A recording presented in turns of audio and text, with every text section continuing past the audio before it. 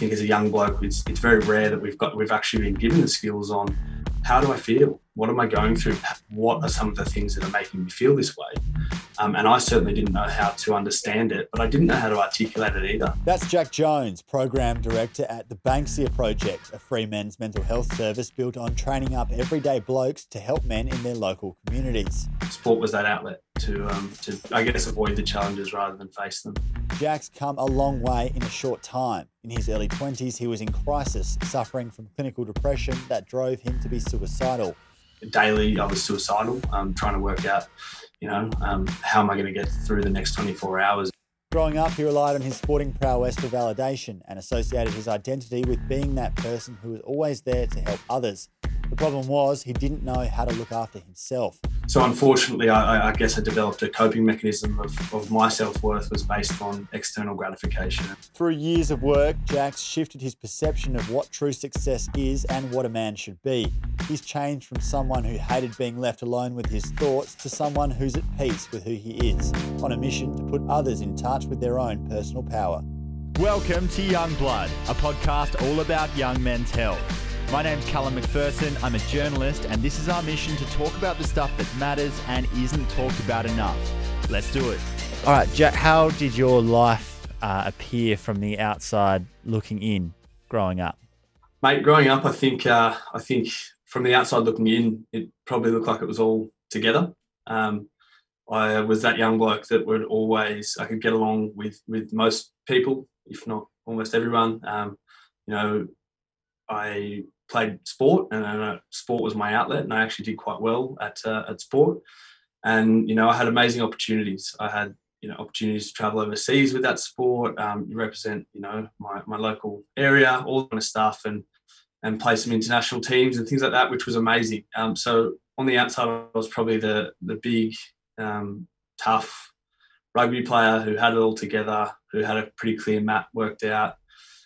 Straight out of school into university, and had a couple of university degrees and things like that. So I think from the outside it probably looked like I had it all together. And what was your life like outside of sport when you were growing up as a teenager and then as a young man? What else was going on? Mate, it probably looked like everything was perfect. I had great friends. I always had really great relationships around me, but I think potentially closer to home and for myself personally, probably wasn't as together as I'd say everyone else thought. I had a family structure around me, but perhaps not as, I guess, together as probably what I needed at the time. And so for me, sport was that outlet to I guess avoid the challenges rather than face them. As in your family wasn't actually physically around enough? Yeah, look, it was quite a disjointed family unit. Parents separated, amazing opportunities for me, but a lot of that meant that there wasn't always parents around. They might have been working to make sure that we could have those opportunities, things like that, which just meant there was quite a fragmented relationship with my parents, or lack of emotional connection with my parents. We had a relationship, but the emotional capacity for that relationship was very minimal, and particularly thinking about my old man, it was you don't talk about emotions. It's not what you do. It was that stereotypical bloke environment that I'm sure that's how he grew up, and so it wasn't normal to talk about your emotions and seek help or anything like that. So I think I quickly adopted those behaviours and made them part of my routine as well. So what impact did that have on you in terms of shutting down emotionally and just how you perceived the world around you as a result of that upbringing? Look, years of work has led me, and I think I've got some answers now, but I'm sure I'll probably need to go and refine them continuously. But I'd say first and foremost, probably the biggest challenge I faced was that concept of self-worth, that to be considered worthy of myself was seeking gratification and approval from others. And is that because you didn't get it from your parents?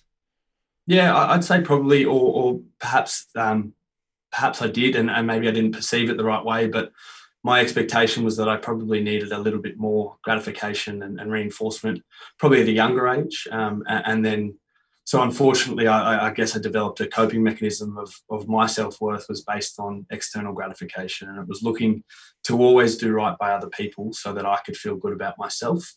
And so I suppose sport's perfect for that because you're getting that instant feedback. And if you're a good player, other people are telling you how good you are all the time, and you get that status and those feelings that you were looking for. Do you feel like that was a big driver for you in why you played?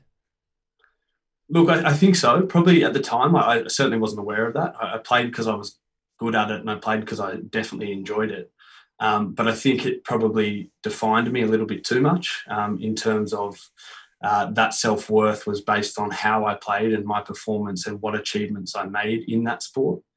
And I think that's where it can become fragmented. And, you hear the story all the time of the athlete that stops playing sport or for some reason or can't perform or whatever that is. And the whole reinforcement loop of self-worth is completely shattered because that sport tends to make up the identity. But there wasn't that expectation from your family to be an elite athlete? No, certainly not. I think it was, they saw that as an outlet. They saw that as something I was good at. And so they were happy to keep providing me with everything I needed for the opportunity to pursue that. But as I said, I think because of that, it maybe damaged some of our emotional connections and how close we actually were as a unit. It was avoiding family events because I was at that game or at that representative thing. And or if I was at the family barbecue or whatever it is, it was always how's rugby, and that was it.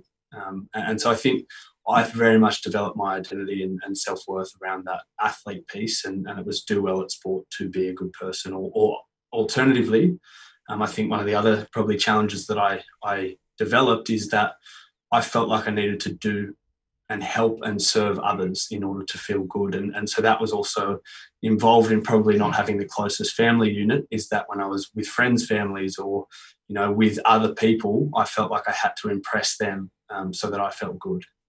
But you got through your young life, most of it. I'm not saying that you're old now, but I mean those late teenage years without it really becoming an obvious problem to you in terms of being a burden on your health. It was something that you didn't look into that much, or that perhaps you were able to bury without giving too much consideration. Yeah, absolutely. I'd never even considered the fact that perhaps there were some underlying issues. I think I was so socially connected throughout, I would say, the late teens in high school, and then moving up to Sydney. I'm originally from Canberra, but making that move up to the big smoke and living on campus and things like that, I was always socially connected and always socially supported, which meant there wasn't a whole lot of time to actually stop and reflect on perhaps why I needed that constant connection or constant. How did you feel about alone time? Hated it, avoided it at all costs. And I think that's probably what started to pop up is, I think my schedule when I was, sort of 20 was work 40 hours a week, study full time, as well as training 20, 25 hours a week and trying to maintain a social life around that. So it was avoid alone time at all costs. Busy was a good thing, and busy was a badge of honour, so that I didn't have to face myself and probably some of the challenges that was actually going on underneath. Because you just didn't like to sit with yourself. Did you know why at the time? Do you feel like you were aware of why that made you uncomfortable, or is it just something that you tried not to think about at all costs? I didn't know why, certainly not. But I think as well, I felt that if I wasn't achieving, if I wasn't, working, making that income, or if I wasn't supporting myself, or if I wasn't training on a Sunday, even if I'd played rugby the day before, I wasn't worthy. I always felt like I had to prove myself, and there was more to be proved. And if I didn't tick those boxes, then I wasn't worthy of my own company, let alone anyone else's. So for me, it was always this constant feeling of I guess, shame or guilt, and going, I need to prove myself and prove myself and to other people as well. How's your definition of success changed from then to now? Look, it's changed massively. I always use the example. I remember sitting at the graduation of my master's degree when I was 23, I think, and looking at the guys or the students that were getting their PhD. And for me, all I could think about was that's what's next. That's what I have to go and do. It wasn't sit there and appreciate all the hard work that I'd already put in to get to that point, there's more to be done. And for me, that was success. It was achieving those things, but two, it was probably the reinforcement and the approval that I received when I was doing those things. It was people telling me, wow, you're only sort of 22, 23 and you're completing a master's degree, or, you're trying to pursue elite sport, all those sorts of things. And for me, that was success. Whereas I think now, I certainly think there are more important things that I've tried to reframe my identity on, going, yeah, if you can play elite sport, that's great. If you can make that great job, that's amazing. But my concept of self-worth now is about being a good friend, being a supportive partner, trying to be a good family member. And if you can then do things on top of that, that's amazing. But I think focusing on those fundamentals first and foremost is what I now see as success, and something I try and, I guess, reinforce every day. Obviously, a lot's happened between 20 and 27 to get you to that place. Where did the sport go? Unfortunately, I just couldn't stay on the field. I had as many injuries as you could think about. I had some fractures in my spine. I had every sort of limb hurt in some way, but ultimately it was taken away from concussion. I was at the point that I was making tackles without even hitting my head and getting concussed. And I'd get home from dinner and ask my partner, what was on the plate 2 hours ago? Because I just had no concept of, I couldn't remember anything. Shit. And so I figured it was about time to give it up. And so that was probably 3 years ago, where I had to, I guess, reflect and say, what's next? So was it that being taken away where the real trouble started, or had it already crept in with the injuries? Look, it certainly already crept in. I think that was probably the start of my healing process. At that point where I had to give up that identity and self-reflect. But before that, I was really struggling. I was in an environment which was a very stereotypical male environment. Again, I was ticking boxes, and so everyone on the outside probably thought I had things together. But I think there were some significant challenges that were going on behind the scenes that, first and foremost, it was my own concept of well-being. I was diagnosed with severe mental illness. I was suicidal, trying to work out, how am I going to get through the next 24 hours, or more importantly, how am I not? And I guess for me, it was, I really wasn't healthy on the outside. Definitely probably looked it, definitely sounded it. And I was really good at putting on that mask and telling other people what they wanted to hear, or most importantly, flipping the script. And if someone started to pry about my well-being, I'd focus on how they are. And focus on them and talk about them. And it meant I could completely avoid the conversation. But I think I felt extremely lonely and extremely disconnected from society. And that was something I really struggled with. And I think that was probably one of the fundamental principles of my mental illness, was that loneliness and disconnection. It sounds like you're a master of having that mask on, though. Absolutely. I got really good at saying, yeah, mate, I'm good. How are you? I think we've all seen it. Someone asks how you are, and you've got all these things running through your head that are challenging, but you say, yeah, all good. And the thing I struggled with is, first, I didn't know how to articulate what I was going through. I think as a young bloke, it's very rare that we've actually been given the skills on, how do I feel? What am I going through? What are some of the things that are making me feel this way? And I certainly didn't know how to understand it, but I didn't know how to articulate it either. So if I did work it out, I then wanted to talk about it and try and share and connect with other blokes around me to say, this is what I was going through. And I had no idea how to articulate it. And then I think the next step of that was when I finally mustered up the courage to tell someone that I needed some help and that I'd been diagnosed, etc.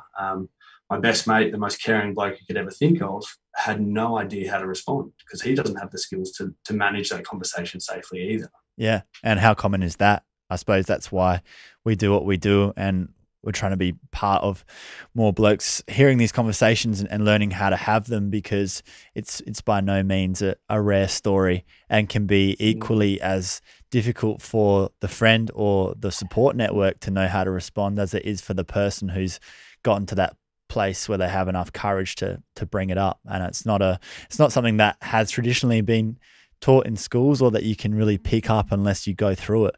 Obviously very tricky to navigate. When did you start start to become, when did you start to become depressed then, before you got to the state where you were suicidal? I guess I was probably about 22, 23. And as I said, I felt very disconnected from the people around me.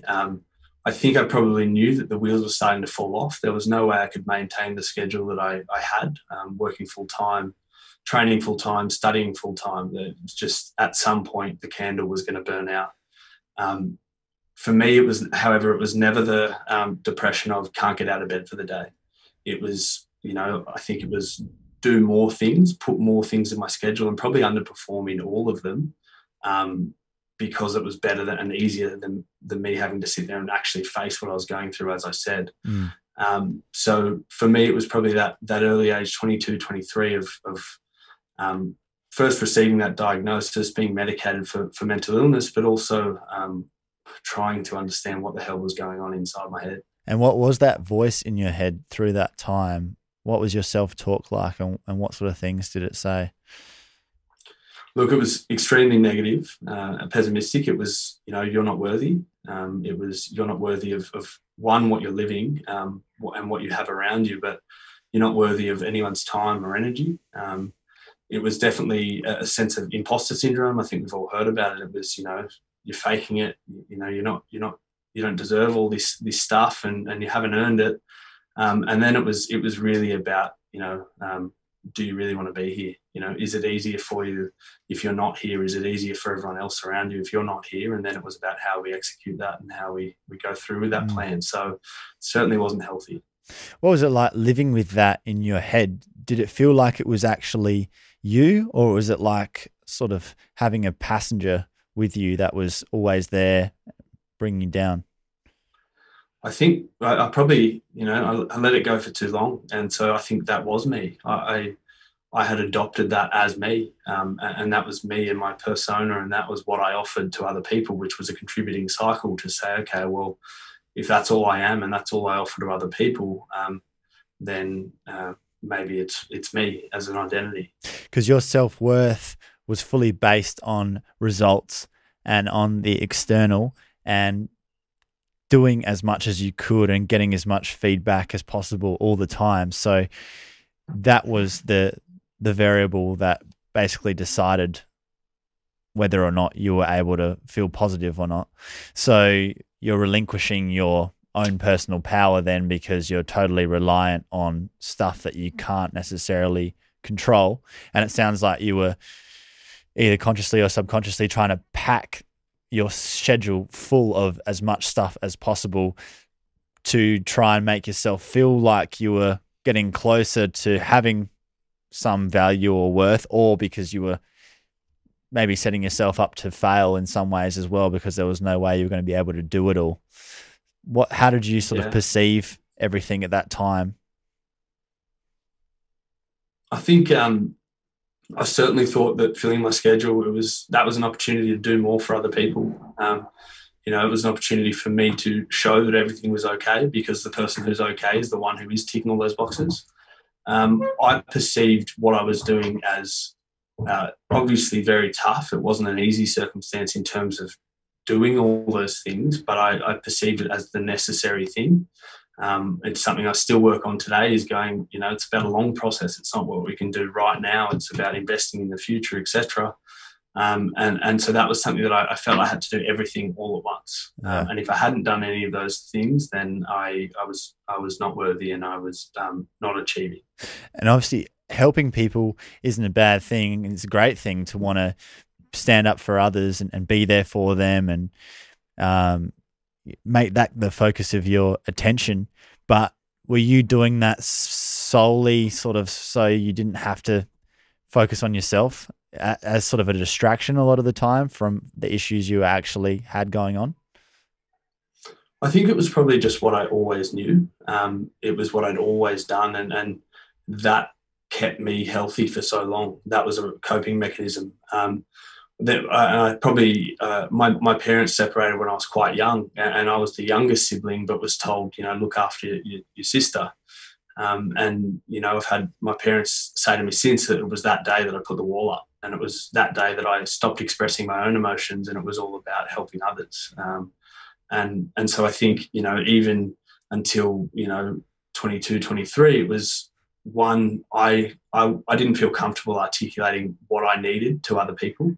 I would always feel like that was a burden on them. So if someone was telling me they were struggling and they asked something from me, or they asked, any sort of help or service, that was more important than any of my priorities. And I would never prioritize what I felt or what I thought over someone else. It was always them first. What have you learned since then about the fact that you need to be able to take care of yourself and practice what you preach for yourself in order to be effective for others? There's nothing more important for me. I think that there's a few things that obviously I'm still in the game of helping people, and I do thoroughly enjoy it. But one of the things I've had to define is that my self-worth isn't based on that. I'm very good at helping people, and I actually do thoroughly enjoy it. But I'm a good person before that. I'm a good individual, and I need to keep my own health and well-being, whether that's physical fitness, whether it's balance, whether it's sort of connection and social connection, not just work connection, a whole range of things. And the more effectively I do that for myself and for my immediate circle, I think of my partner and a few others, if I look after them, I'll be healthier and happier, and they'll look after me obviously as well. And then we can all make a greater impact in the community. When you were at rock bottom, who knew about it? To be honest, it was the people that I had gotten drunk with, because that was the only, when that occurred, and it wasn't like I was always drinking or anything like that. I certainly didn't have a substance problem, but that was the only time my guard would come down, because I couldn't control the emotions. So there was a couple of friends around me who had experienced, me breaking down. There was a couple of significant, partners or things like that experienced it. But again, for those that did experience it, my number one priority was that they never said a word to anyone else. And that was a very selfish thing to do at the time. How did they respond? Absolutely no issue at all. They were so supportive and so generous to help me in any way they could. But I think, again, one of the challenges is that most 23, 24-year-olds don't know how to intervene there. They don't know where to go. They don't know what to do. And sometimes that can be a barrier to me becoming more healthy, is because perhaps they're not as well equipped as they need to be to support everyone else who may be struggling. Why was it so important to you that they didn't share it with anyone and that people didn't find out that you were struggling? Because that was weakness. That was me admitting that I wasn't okay and that I probably needed some help, or definitely needed some help. So I was seeing a clinician, but no one really knew about that. I think I was fearful of, what my rugby community would think if someone was going through that, or going through sort of mental illness, and that would affect, that would impact a whole range of things in my life. And so the shame and the guilt that I felt was then exacerbated by, I didn't want anyone else to know that I felt that way. Do you think that actually would have been the reality, or had you just convinced yourself of that at the time? I think I'd absolutely just convinced myself. I think some of the communities that I was a part of were absolutely phenomenal, and they are such supportive, collective communities. But I guess I still didn't feel like they actually knew who I was, because the whole time I'd been engaged in them, I'd been putting on that mask. So I felt that, again, I was always the first person to help someone else if I was involved in those communities, but I always probably didn't fully immerse myself and didn't give them every part of me, because I knew that I wasn't happy with part of me, so I assumed they wouldn't be either. Those times where you were drunk and you told some of your mates about it, were you able to articulate it then in some way? Because it sounds like a big part of the challenge, as you mentioned before, is that it's a hard thing to actually explain why you're feeling emotions to that extent and why you can't make yourself feel better, because it's so convoluted and complicated, and that is just going to reinforce that you should keep it to yourself, because if you were to speak, you wouldn't even know how to say what you mean, and then you convince yourself that people are just going to think you're crazy or that you've lost the plot or whatever. Yeah, look, it probably was a pretty tough situation for them, because I was the sort of, at the time, about 115, 120 kilo guy that was a sobbing mess, and I couldn't, it was very hard for me to get out words to actually express what it was, but I think it became very clear that I wasn't okay. And I think probably one of the few things that I was able to share, because I think I'd been wanting to share it for a long time but didn't know how, is that I was suicidal, and I really needed help. I didn't know from who, I didn't know where, but I knew I needed some help. How did you get to a clinician? Did you take yourself there? No, I actually, one of my sports doctors, who was so involved in all of my injuries, as I said, for 3 or 4 years, probably identified that my mood was changing. And so she, I think she realised pretty quickly that I probably wasn't okay. And she said, go and see a sports psychologist based on performance. And he broke down some of the larger issues and said, okay, I think this is bigger than just sport. We started in the care pathway with other clinicians as well. And what was the process for you like of accepting that you had mental illness that you were facing and not being ashamed of it? How long did that take, and what was the journey like on the way back, pulling yourself out of it? Look, I think that's that journey is a very long one. For me, it was anyway. Obviously, everyone's different, but for me, I needed to understand, firstly, I think one of the challenges I had is this wasn't just a rugby injury. This wasn't something, if someone told you to do 6 reps every hour for the next 3 weeks, you'll fix your shoulder. So I would then go and do 12 reps every half an hour for the next 6 weeks to make sure I never had to think about it again. One of the first things that I really had to work out was that this is never going to be a program that's just going to fix how I feel. This is going to be a constant investment of behaviours and habits and patterns that actually maintained mental wellness, and that if I was to let that system slack or drop off, that I would struggle with my mental health again.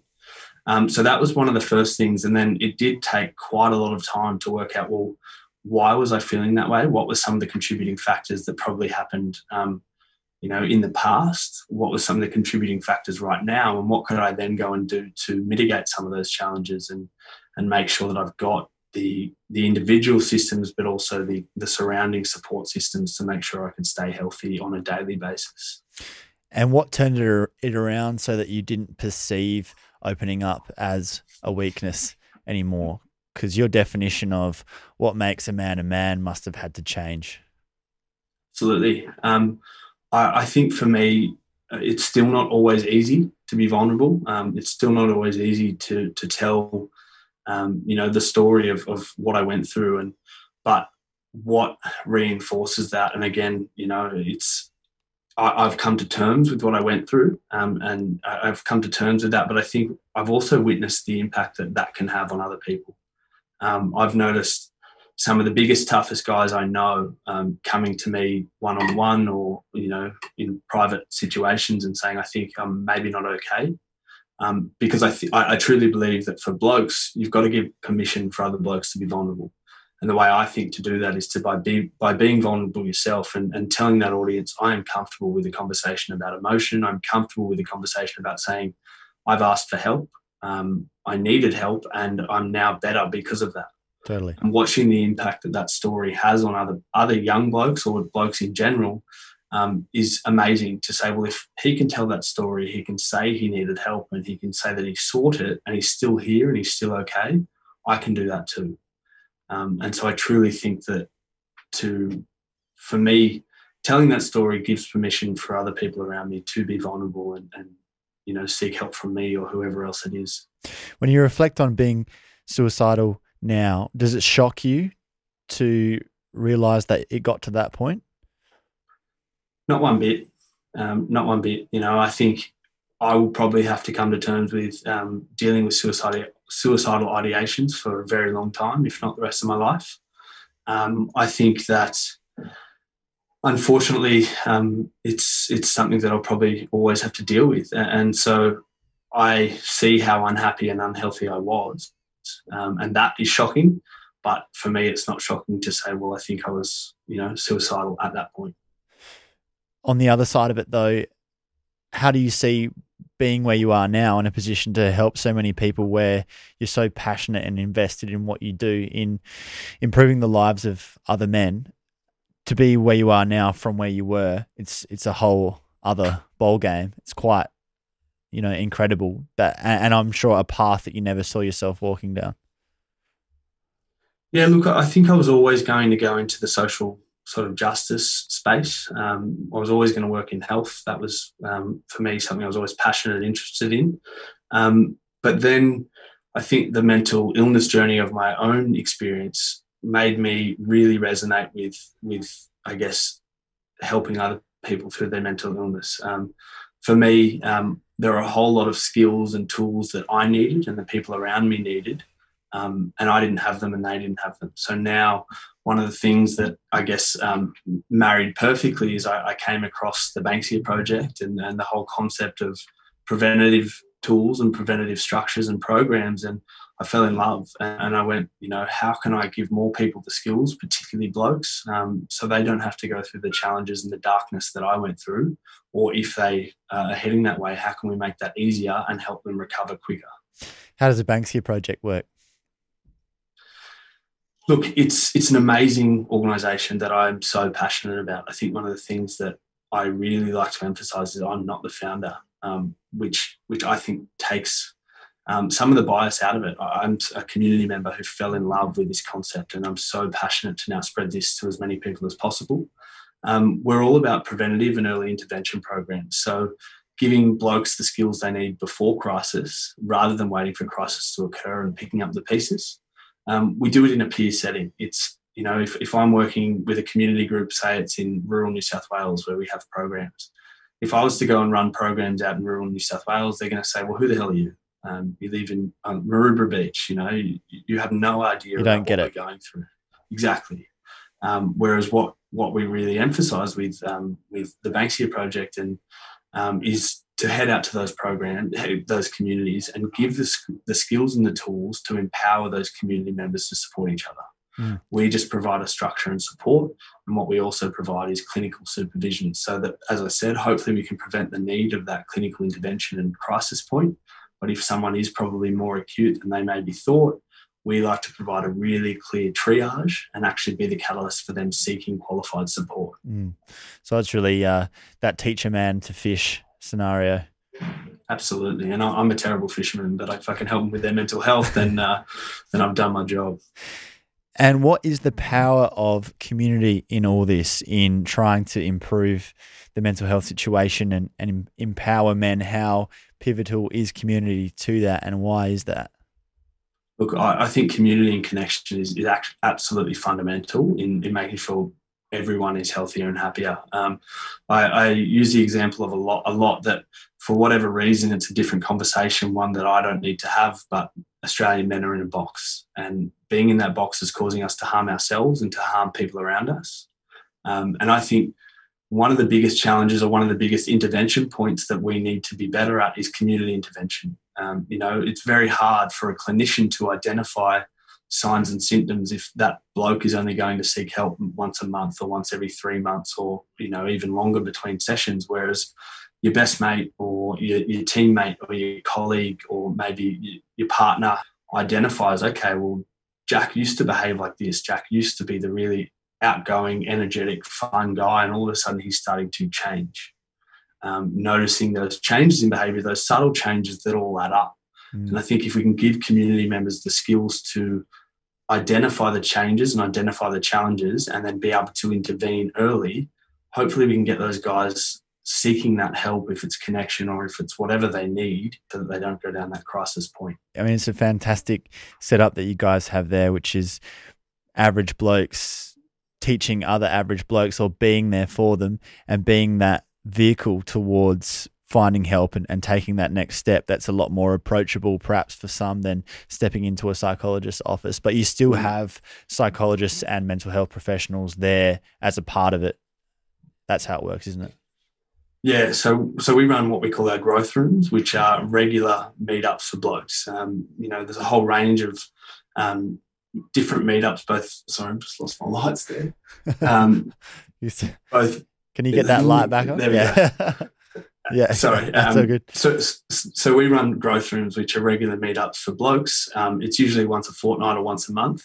As I said, it's everyday peers running the program, but they are going through the program just as much as anyone else. So they're going through their own journey. They're not experts. What we provide those facilitators is modules designed by mental health clinicians. So we're getting these facilitators, these everyday blokes, to teach other blokes about the importance of sleep or screen time or substance abuse or diet, but then also things like how to communicate emotions, how to support a mate when they might need it. The importance of emotions like forgiveness or empathy or things like that, a whole range of practical skills so that when challenges pop up, they can navigate them safely. What we then provide is an on-call clinician so that if someone in that 2-hour session has a bit of a challenge and they perhaps need a bit of extra support, our facilitators will call that clinician and say, hey, I'm just sitting here with Jack. He's had a bit of a challenge tonight. Something's come up that's been quite tough for him. Can you have a chat? And so what that's doing is it's taking any sort of risk out of that volunteer hand and putting it into a professional's hand and keeping those participants and volunteers safe. Yeah, perfect. And I think that's how it needs to be. It can't be all clinical or all community based with no sort of professional insight. It's about balancing out that picture. But I love that the idea of having it being delivered by people in the community of those who are seeking help and really normalizing it, and that way giving it constant room to grow and spread. Because if you can have one person in a particular circle be upskilled or made aware of these kinds of conversations and how to have them, then that has a ripple effect through a wide circle, and that it continues to spread out. So it's something that's so important and I guess groundbreaking in lots of ways. What sort of impact has it been having since you've joined? Yeah, look, I think one of the things that's really important to identify as well is that we see these as a gym for the mind. So they're not just for people who are mentally unwell or mentally struggling. We really like to emphasise the concept of these are for people that are healthy, but let's maintain that health and well-being. These are for everyday blokes who just want to stay connected and supported. They may be starting to feel a little bit challenged or a little bit unsupported, but most importantly, it's about maintaining mental fitness and mental well-being so that they can navigate challenges safely. Yeah, I really like the way that you've put it, and that's really important, I think, for men to feel comfortable connecting to it and framing it in that sort of language. And totally agree that we're all on the mental health spectrum. If you're alive, then you have mental health to look after, and it's about separating mental illness from looking after your mental health and your mental fitness, and knowing that in the same way that you have to maintain your body, you have to maintain your mental health, because just because you're in a good place now doesn't mean you'll stay that way if you don't manage it and do the right things to try and stay on top of it. So I think the more we can relate it to physical health and have it be seen in a similar light, whereas it's something that you have to constantly manage, the better off people will be, because prevention is the best cure, which obviously is what you guys live. Yeah, absolutely. And I think as you touched on earlier, we're seeing the impact of that. It's absolutely amazing, both in urban and rural environments, in sporting teams, in corporate environments. It's supporting community members to support each other. I think of one participant who, through one of our rural programs out in Dubbo, he's an hour and a half west of Dubbo, and he travels in every day for the program. He said it's been, the hardest 18 months of his life with drought and fire, as well as kids, going through HSC and living overseas and now into COVID. And his measures of resilience and happiness have actually doubled during this period. Wow. So he's twice as confident in dealing with challenges now compared to where he was at the start of our program. We've had participants that are measuring, now that during COVID, we've run all our programs virtually. We've had participants in 3 sessions, that's 6 hours, saying that they're 25% happier, they're 30% more resilient, and 45% more connected, which is just amazing. Fantastic. What has it taught you about men's mental health overall, and what men have in common, and what's particularly needed to improve the state of men's mental health that we have in Australia? I think my biggest learning around men's mental health is that men have just as much emotion as women. I think a lot of the time men get put into this pigeonhole of, we don't experience emotion, or it's not okay for us to express that. And I really enjoy challenging that stereotype now and saying, look, if you're a bloke, it doesn't matter where you're from, it doesn't matter what you look like or what you do for work. If you've got emotion, you need to find a space to express that. It might not be, in every conversation you have, but you need to find your safe space to be vulnerable, to talk about whatever it is that you're facing, both good and bad, so that you're not you're not ruminating over those challenges and keeping them bottled up inside. I think that there's a couple of things that are really important, that to be really upfront, a lot of men will open up for the first time to a woman in their life. So I think there's a really important role for girls to play in this conversation, to say that you might be the catalyst for that bloke sort of identifying there's a challenge first and foremost. But also I think it's really important that other men break down those barriers and make it okay for the blokes around them to be vulnerable. And as I said, I think in safe ways, they need to break that ice themselves first.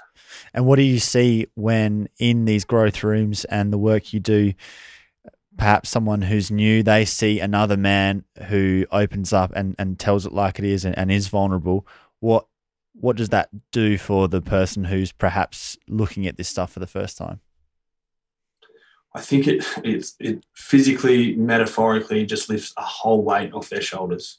It says, wow, this is a place where I can actually just come to and talk about my emotions. There's a whole range of different programs.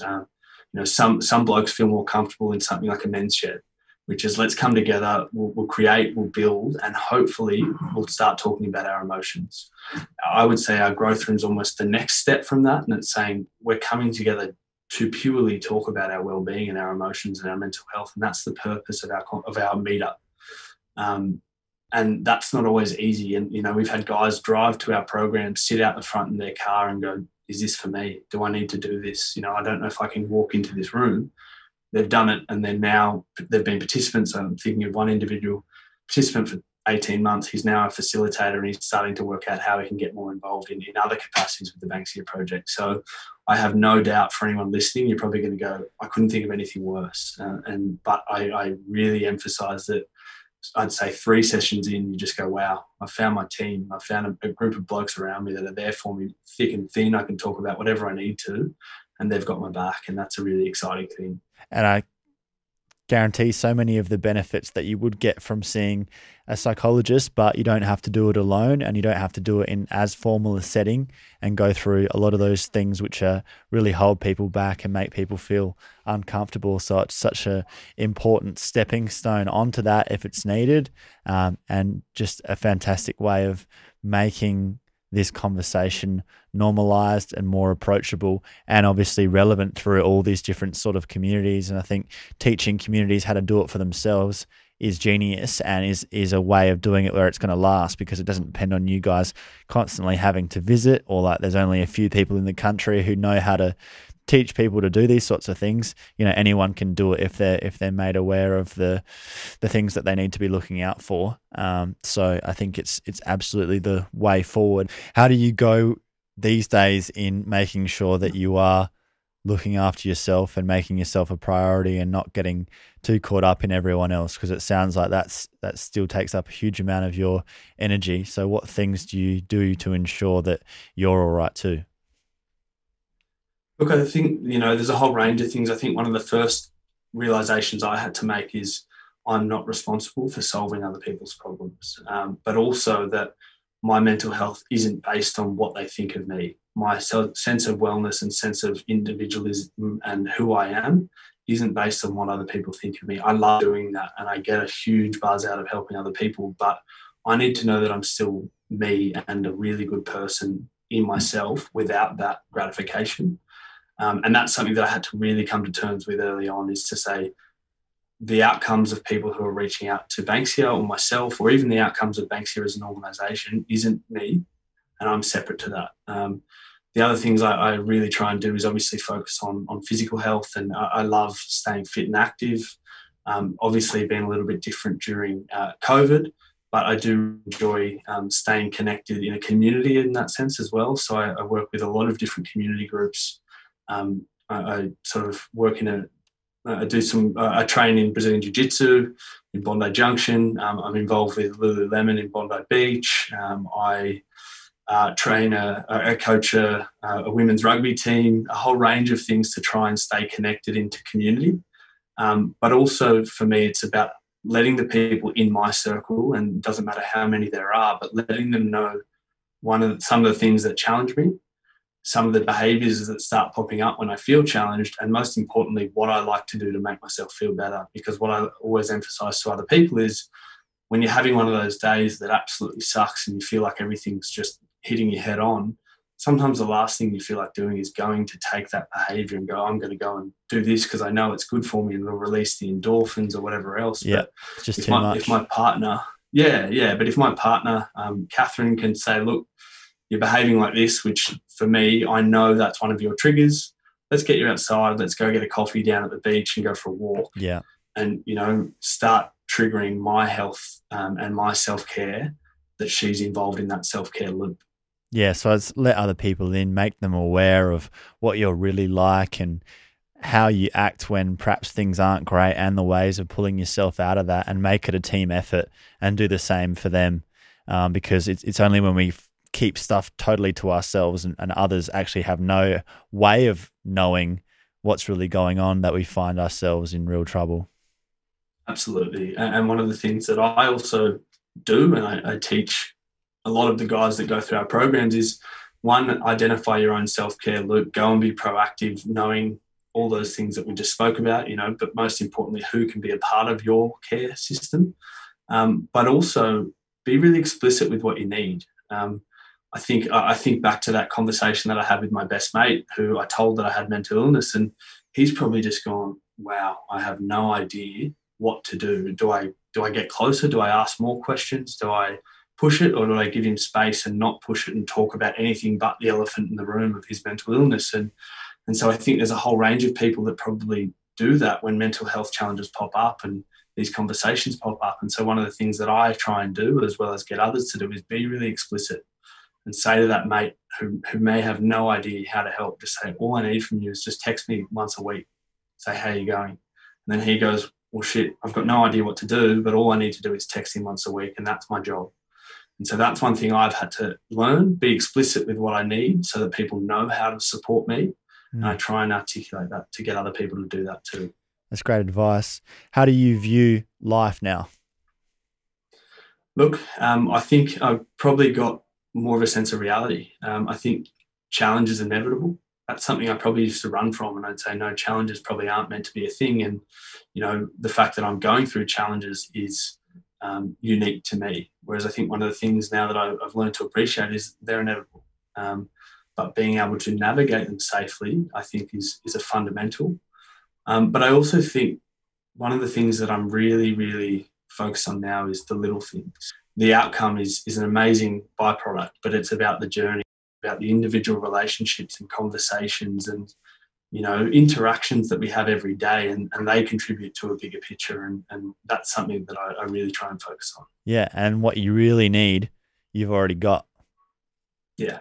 Absolutely. And that's another thing that I've actually started during COVID, is a daily gratitude practice. And if you had have told me, 8 or 9 years ago that I was going to start doing a daily gratitude practice, I probably would have just laughed in your face.